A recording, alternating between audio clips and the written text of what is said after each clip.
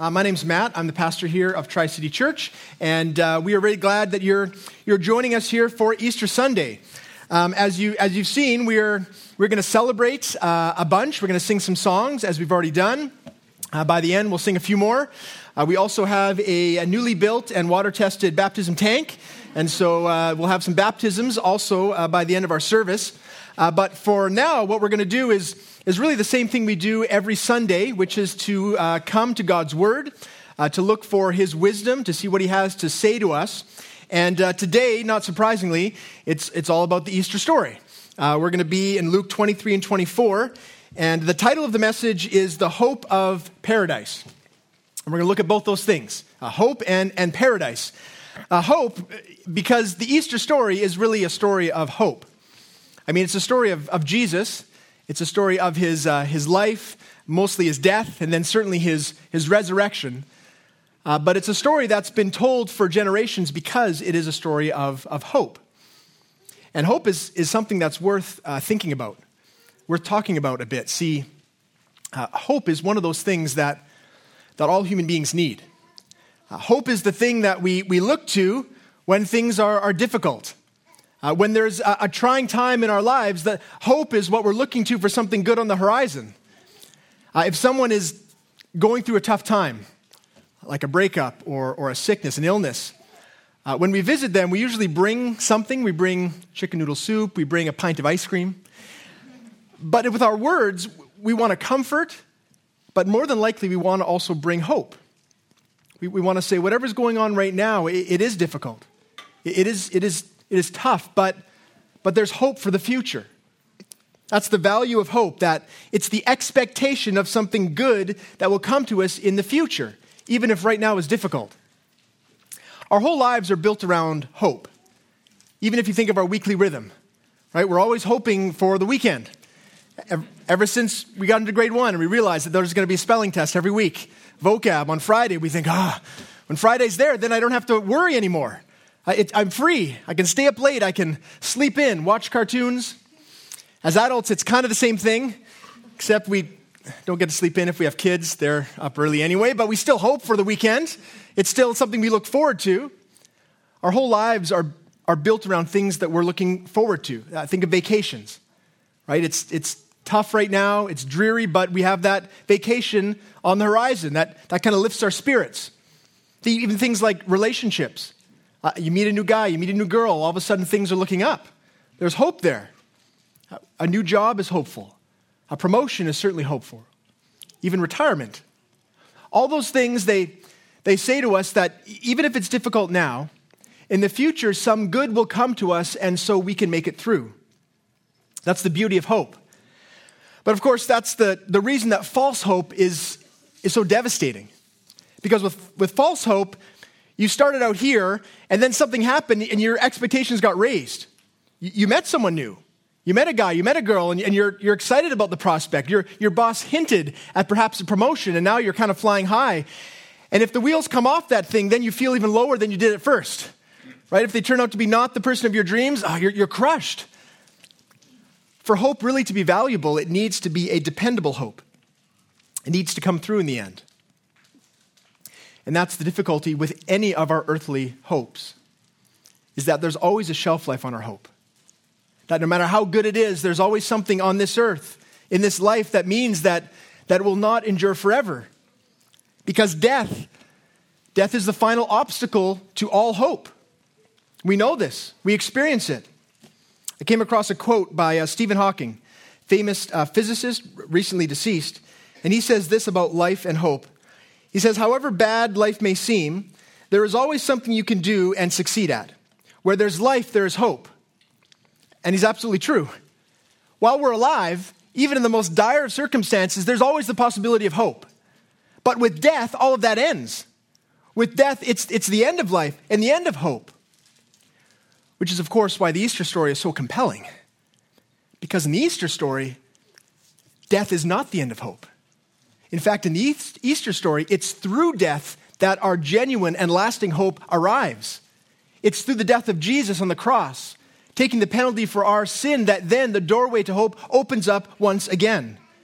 And in fact, what Jesus offers through his death and his resurrection is the hope not just of an earthly good life, but in fact the hope of paradise, the hope of heaven.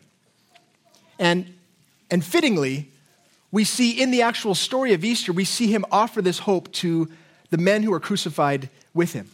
One man in particular. If you know, Jesus was crucified as a criminal. He was tried. He was convicted. They didn't have any guilt to convict him, but they still convicted him. They still put him to death. And he found himself crucified on the cross with two other criminals. That was typical for the day. And we're going to look at the exchange between the criminals and Jesus. That's kind of our focus for our time because it's really fascinating. I'm going to read to you from Luke 23.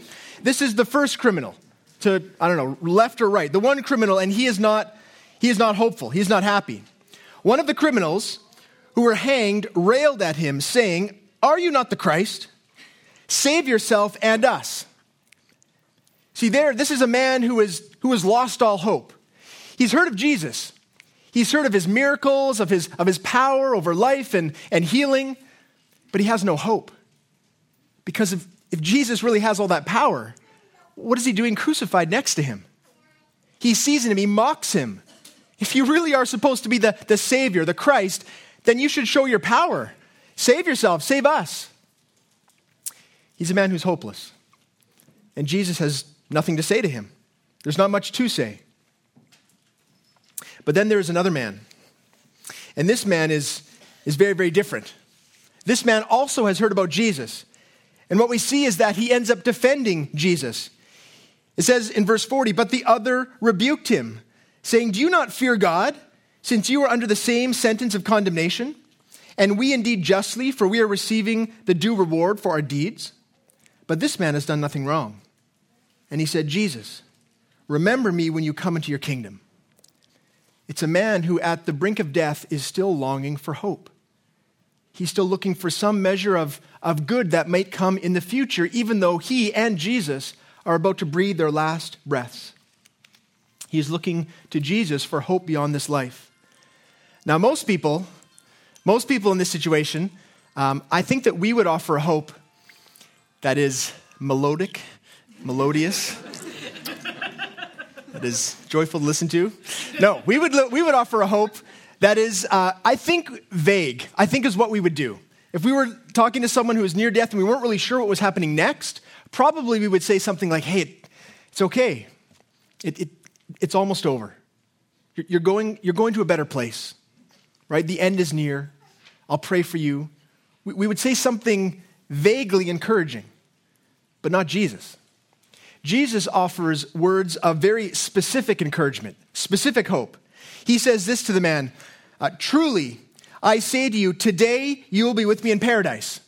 I mean, just think of those words, truly, meaning I'm absolutely sure that today, not in the distant future, not a hope that sometime, somewhere things will get better, but this very day, you'll be with me in paradise. Now that is a word that is brimming with hope. That is a word that overflows with hope. See, when he says paradise, it means the exact same thing as we mean it today. When we think of paradise, we think of a sandy beach, don't we? I mean, we live in Canada. Even in the west of Canada, we still think of a tropical paradise, some place where we will be absolutely peaceful, where we will be enjoying life. But see, the essence of paradise is more than just a warm climate. The people in Hawaii, when they think of paradise, I don't know, maybe they also think of a beach, but they could go to a beach anytime they want. That's not really what they're longing for. They're longing for something more. They're longing for an existence that is utterly joyful, utterly relaxed. I mean, that's what we're hoping for on that beach. We know that all the pressures of life are somewhere else. We know that whatever burdens we have, we don't have to think of it right then. Because right then, we're on a beach with a lawn chair or a beach chair, and we're joyful. Paradise means an existence where every aspect of our reality is completely satisfying, completely peaceful, completely joyful. In fact, I would say it's the encapsulation of all of our hopes. As we hope in things in this life, really what we're doing is we're trying to inch a little bit closer to paradise, to some sense of joy and satisfaction in this life. And the reality is that some people, they get very, very close. there are some people who are enjoying a wonderful life. I came across some of them. I was reading a National Geographic article on happiness. Some of the happiest places in the world. They measured it somehow.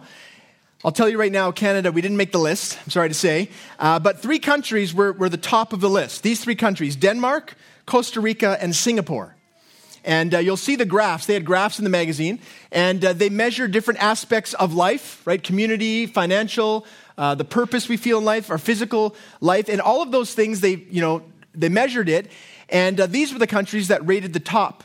These were the happiest. Now, you'll notice that they're not all the same. But there are 3 common denominators, 3 things that were more or less the same for all these countries. They said the people in these countries, they feel secure, they feel a sense of purpose, and they enjoy lives that minimize stress and maximize joy. And so then they give a few profiles of some of the people. And so I'm going to read to you one of them. This man's name is Alejandro Zuniga. He's from Costa Rica. Here's what it says about his life. He is a healthy, middle-aged father who socializes at least 6 hours a day. Because he's in Costa Rica, I guess. I don't know. He has a few good friends he can count on. He sleeps at least 7 hours most nights. He walks to work. He eats 6 servings of fruits and vegetables most days. He works no more than 40 hours a week at a job he loves with coworkers he enjoys. He spends a few hours every week volunteering. On the weekends, he worships God, and he indulges his passion for soccer. Man, that seems like a really great life, I gotta admit. Part of me just kind of wants to mess with Alejandro. You're enjoying it too much, Alejandro. Come on. 6 servings of fruits and vegetables every day, 6 hours of socializing. Who does that? Who has time for that? Anyway, the point is that we hear stories like this and we think, man, I would like a life like that. That would be great. That sounds satisfying and relaxed. But we also know that there are inherent limits to whatever hope and joy and paradise we can find on earth. We know that even in these 3 countries, there are people that are desperately unhappy. There are people that have been happy for a while, and yet something is going to happen this year that is going to lower their level of happiness. Some relational breakdowns, some financial issue that is really going to make them struggle. We know this because that's what happens in our life.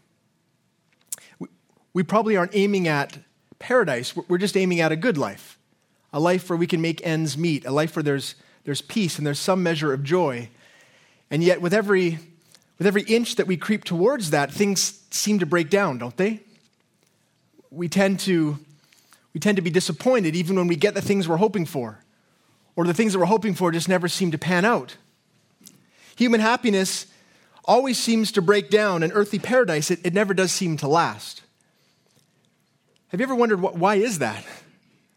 Why is it that despite our best efforts, we can never quite get there? Well, the Bible has an answer for us. The Bible points something out that I think is actually pretty obvious when we think about it. The Bible says there is actually a common denominator when it comes to the breakdown of joy in our life, the breakdown of peace and satisfaction, and that common denominator is us. We are the ones who are there. We are the ones who have contributed to the plight of society, to the troubles in our lives. Certainly there are other things that come in, but the Bible says, in fact, that we did have paradise. We had it, but we lost it. If you look to the beginning of the book, the origin of humanity, we find another story, not another myth or a tale, but in fact, a historical account of the beginnings of humanity, and there we find paradise. In fact, all the markers, all the National Geographic markers are checked off. Adam and Eve were secure, they were purposeful, they had a life of low stress and lots of joy. They had relational harmony with each other and with God, but they ruined it. They ruined it because they began to trust in themselves rather than God. See, we often hear the story of Adam and Eve and the fruit, and we think it was that moment where they grabbed that fruit. Why did he put it there? That's the moment where everything went wrong, but it actually happened before then. It happened when they began to distrust or doubt God's word, and they began to put all of their stock in their own wisdom. See, as they turned from God and began to walk their own way, that is the moment when hope emptied out the bottom of human existence. and it was replaced with insecurity and fear and doubt and worry, all the things that we know very well from our existence here on this earth. We look around and we see that this is the plight of humanity. That sin has brought us very far from paradise. As we've disobeyed and gone against God, that there has been increasing dissatisfaction. And God's warning to us is that sin hasn't just brought us far from paradise in this life, but also in the life to come. He says that the consequences for sin is not just momentary death, but death forever. And that this is the ultimate state of hopelessness. Now, the amazing thing, though, about this book is that happens near the very beginning. And in fact, there's a whole other story that is to be told. In fact, it's a story that God planned from before the beginning. That God the Father, God the Son, and God the Holy Spirit, they got together, they accounted for human beings' disobedience. They planned before the beginning of time that there would be a way for us to recapture paradise, to recapture hope, but it wouldn't be based on our own strength or our own wisdom. It would be completely based on the work of Jesus on the cross. And so when he turns to that man and he says, "Today you will be with me in paradise," he means it. In fact, he means it much more than we can ever imagine. He means literally a return to the perfect existence where we have no hopes, no concerns, no worries. He means heaven. In fact, that's what God has been wanting to reveal through Jesus. That's what Jesus, when he came to earth and started preaching, the very first thing he said is, "Repent, for the kingdom of heaven is at hand." And by repent, he meant turn from your sin. Turn from trusting in yourselves and turn to God. For there is the expectation of a kingdom, a perfect paradise, heaven itself. And Jesus goes on to say that I am the way there. I am the way, the truth, and the life. No one comes to the Father except through me. There's something unique about the life and death and resurrection of Jesus that means he is the one who opens the door to this perfect paradise of heaven. Now, I think if we're to think seriously about paradise, we need to ask two questions. The first question is this: what does Jesus mean by paradise? What exactly are we talking about? What kind of good is being promised for the future? And secondly, how do we know that it's not false hope? Because false hope is the worst kind of hope. So we're going to answer these two questions. Firstly, what does Jesus mean by paradise? What does the Bible mean when it talks about heaven? What are we looking forward to? Well, there's a picture of it. A picture of it in Revelation. And here's what we see. I'm going to read it through and then pull out at least three things that we see here about the expectation of the heaven that the Bible talks about. Revelation 21 says this: "And I saw the holy city, New Jerusalem, coming down out of heaven from God, prepared as a bride adorned for her husband. And I heard a loud voice from the throne saying, 'Behold, the dwelling place of God is with man. He will dwell with them, and they will be his people, and God himself will be with them as their God. He will wipe away every tear from their eyes, and death shall be no more. Neither shall there be mourning, nor crying, nor pain any more, for the former things have passed away.' And he who is seated on the throne said, 'Behold, I am making all things new.'" So three things we see about the reality of heaven. Number one, we see that it's going to be physical. We are not going to float around on clouds playing harps. I think if you want a harp, you can probably get one, but it's not mandatory, is my point, right? You want a harp? Play along. But you don't have to have one. What we see is that there's a city that comes down, a real city, and that people engage in life just like we do here today. The Bible says that we are going to have physical bodies, ones that can enjoy things like sport and creativity. We can work. All the purposeful, enjoyable things that we're doing here and now will also be there in heaven, except it will be perfect. I mean, if you're going to an Easter dinner and it's good food, that is a literal foretaste of what will be happening in heaven. Because in heaven, it begins with a feast with all sorts of good food, with pie, and I'm sure there'll be fruits there for Alejandro. There are lots of great things. But the amazing thing is that our bodies will be perfect. They won't decay. We don't have to worry about cholesterol or any of those things, heart disease. It will be enjoyable. It will be physical. The second thing we see is that it will be relational. It says there, "Behold, the dwelling place of God is with man. He will dwell with them, and they will be his people." And there what we see is an answer to some of the deepest angst of our humanity. I mean, we spend our lives trying to figure out who we are and why we're here. It begins as teenagers, where we try to find ourselves, and sometimes continues through our 20s. It usually shows up again in midlife, where we have to buy a motorcycle or something to try to figure out what's going on. But really, the whole while, what we want to know is like, why am I here? What was I made for? Is there any purpose in my life? And here we see that is all answered in our relationship with our Creator, that we are His people, that He dwells with us. And that brings an inner peace of knowing exactly who we are, that we are more valuable than we could ever imagine. So it's relational, but finally, it's also joyful. It says there that He, that is Jesus, will wipe away every tear from their eyes, and death shall be no more. Neither shall there be mourning, nor crying, nor pain anymore. We have an existence without trips to the hospital. There's no trips to the hospice. There's no mourning. There's no reason for pain. There's no pain inflicted on us, whether physical pain or emotional or psychological. We wake up every day with the absolute assurance that it will be a good day, that our bodies are fit, that our minds are healthy, and that we can enjoy fully the life that God has made for us. I mean, this is the beauty of heaven. This is the overwhelming promise of heaven. And the danger, a little bit, of talking about heaven is sometimes, see, on earth, we never want to oversell things too much. You know what I mean? We don't want to get our expectations too high, because generally speaking, things are never as great as we think they might be. I'm not sure about you, but our family is very excited about the prospect of going to the new Star Wars land at Disneyland. Are you also excited? Maybe like us, you've decided to eat only every 3 days so you can save money to go. We are very excited. If it will ever happen, it's open in 2019. We'll see if we make it. But see, that is going to be a wonderful place. If you like Star Wars, it's going to be fantastic. The joy of standing before a life-size Millennium Falcon is almost overwhelming. But I know that it's not going to be perfect, because I will be there with 100,000 other people. We'll be like sardines. And if I want to buy something to drink, I'm going to go and get a drink in the shape of Chewbacca's head, and it's going to cost $15. But I'm going to love it. But not perfectly, though. It's going to be great, but not perfect. That's like everything in this life. There are great things, great experiences, but they are never perfect. And the thing is, heaven is not like that. Heaven is great and perfect. Every expectation met to its full. In fact, the danger of heaven is not overestimating it. It's really underestimating the realities of heaven.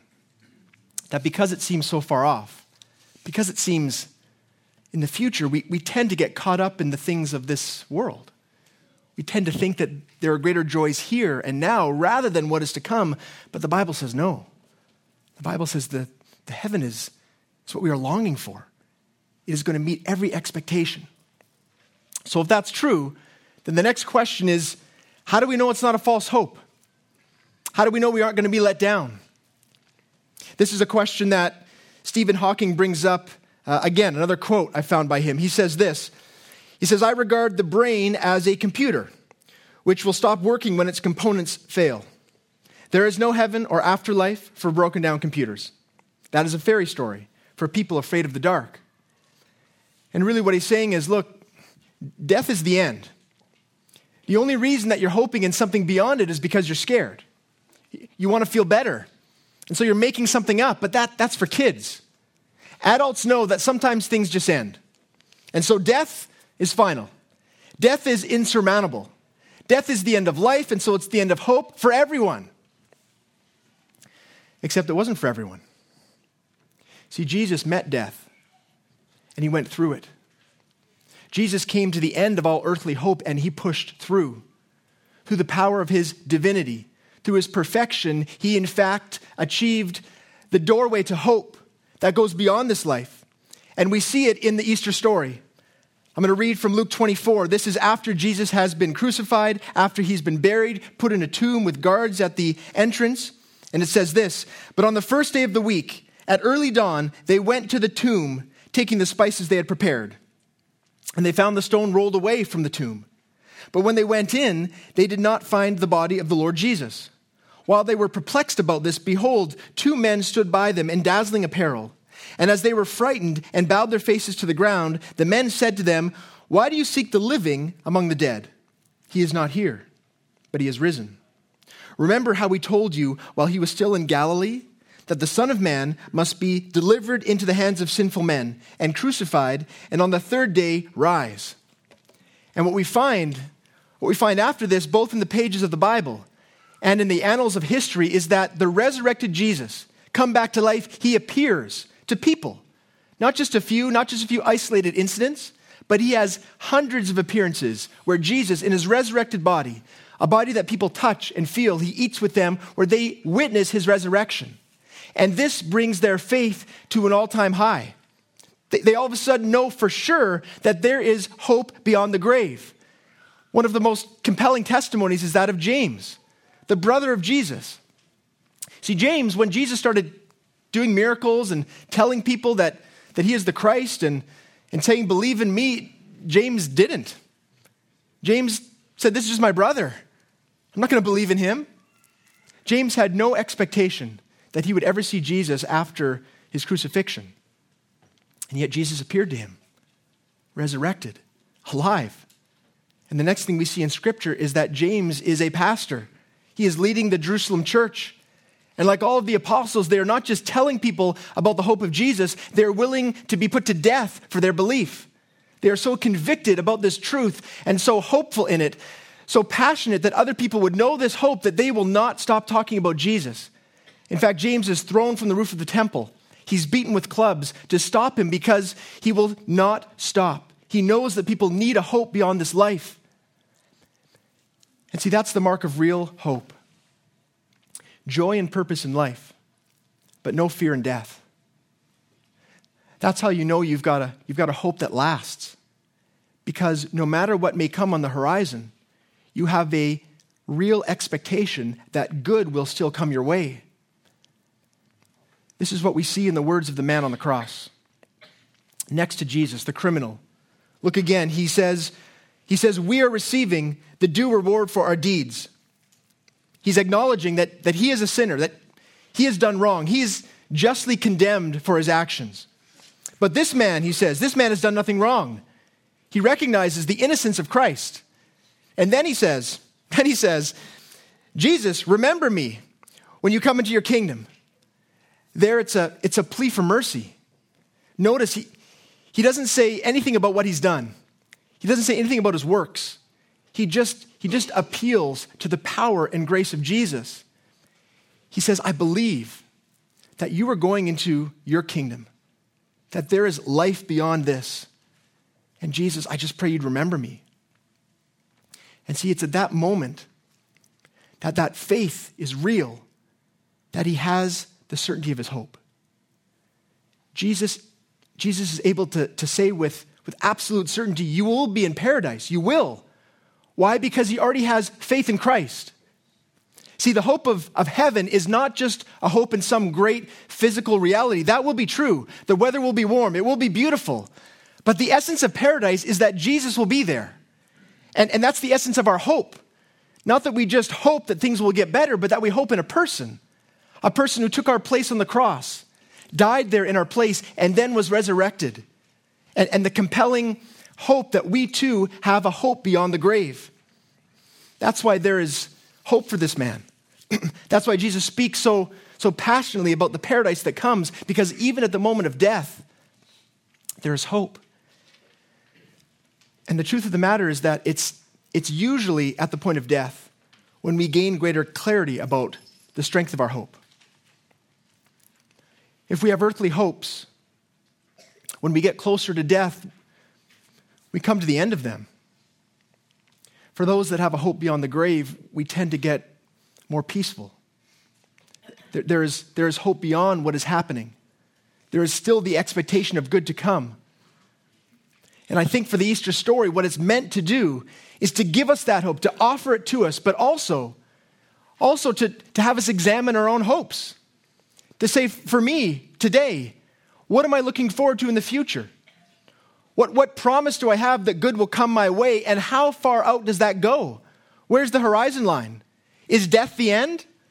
Is there anything past death that right now I can claim and I can expect that will be good coming my way? And if not, I invite you to consider the offer of Christ. the man who went through death because he wasn't just a man.